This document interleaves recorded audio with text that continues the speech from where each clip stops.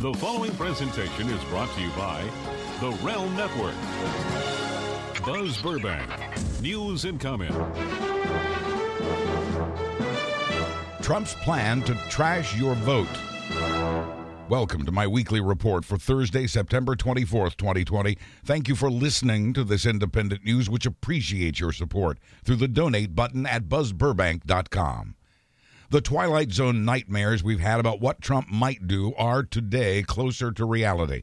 Last night, Donald Trump refused to commit to a peaceful transition of power if he loses the election. He told reporters we'll need to, quote, get rid of the ballots, so there won't be a transition, but rather, in his words, a continuation.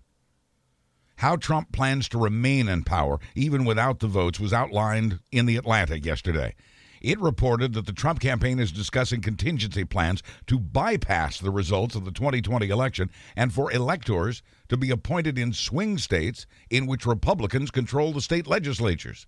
Under the law, those state lawmakers have the authority to override the popular vote of their state if they believe it to be invalid, and to select electors to decide the outcome. In this case, electors committed to voting for Trump.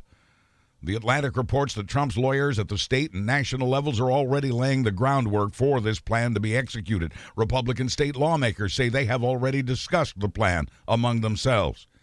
Republicans control both legislative bodies in all 6 of the most closely contested battleground states.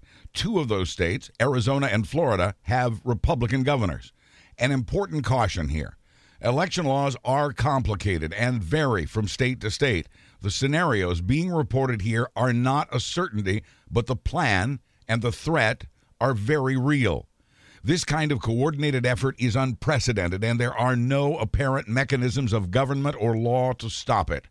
Experts have gamed out various scenarios, but we are not prepared for this at all, says a Princeton history professor. Few people have actual answers to what happens if the machinery of democracy is used to prevent a legitimate resolution to the election, he says.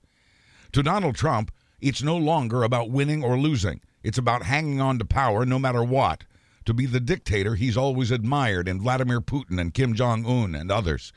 He's already declared fraud in an election that's barely started. He's made it clear he will not congratulate Joe Biden because he has no intention of conceding. Trump can reasonably be expected to declare victory on the night of November 3rd, even though an overwhelming majority of American voters believes that counting the mail-in ballots will take 2 or 3 more days.